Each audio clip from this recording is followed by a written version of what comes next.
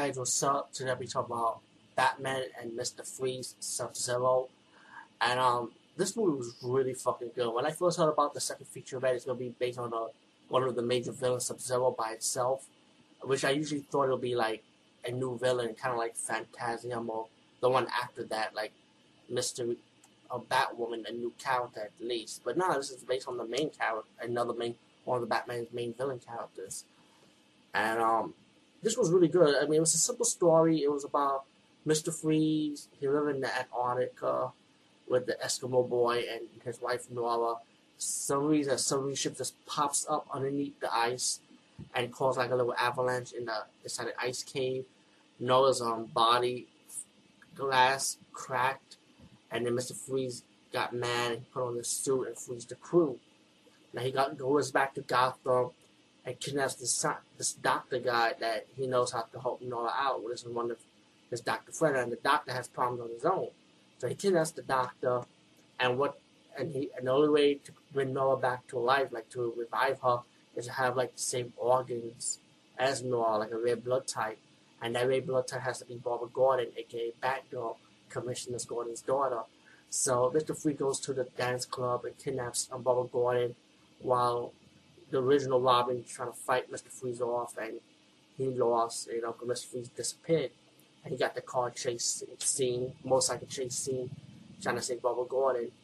And he kidnaps Barbara Gordon, put her into like this oil platform when they dug for oil in the ocean. So she got kidnapped over there, And then you have Bruce Wayne and Robin doing an investigation on why Mr. Freeze kidnapped Barbara Gordon and found out the blood type.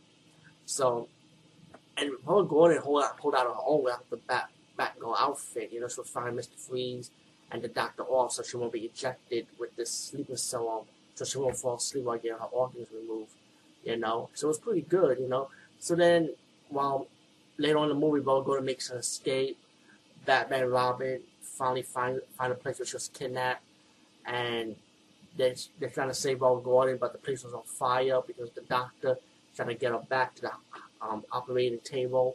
Mr. Freeze comes out, trying to fight Batman and Robin off, but he trapped them into this crane, where they operate the crane on the oil well then, and they're able to escape. The evil doctor, he runs out. Mr. Freeze got stuck and realized the place is on fire, and Mr. Freeze decided, help Batman and Robin out so they can rescue Nora, and of course they rescue the Eskimo boy.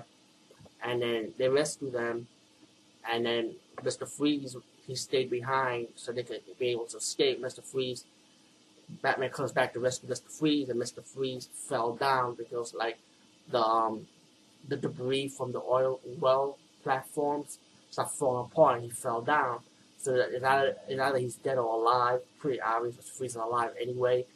And you see like the ending when Mr. Freeze was wandering around Antarctica, and he saw like a military, like a U.S. base, seeing like the news report of Bruce Wayne, how Nora was revived, she was alive, and Mr. Freeze saw right by the window, he's smiling, he's not crying, and he was happy that Nora was okay now.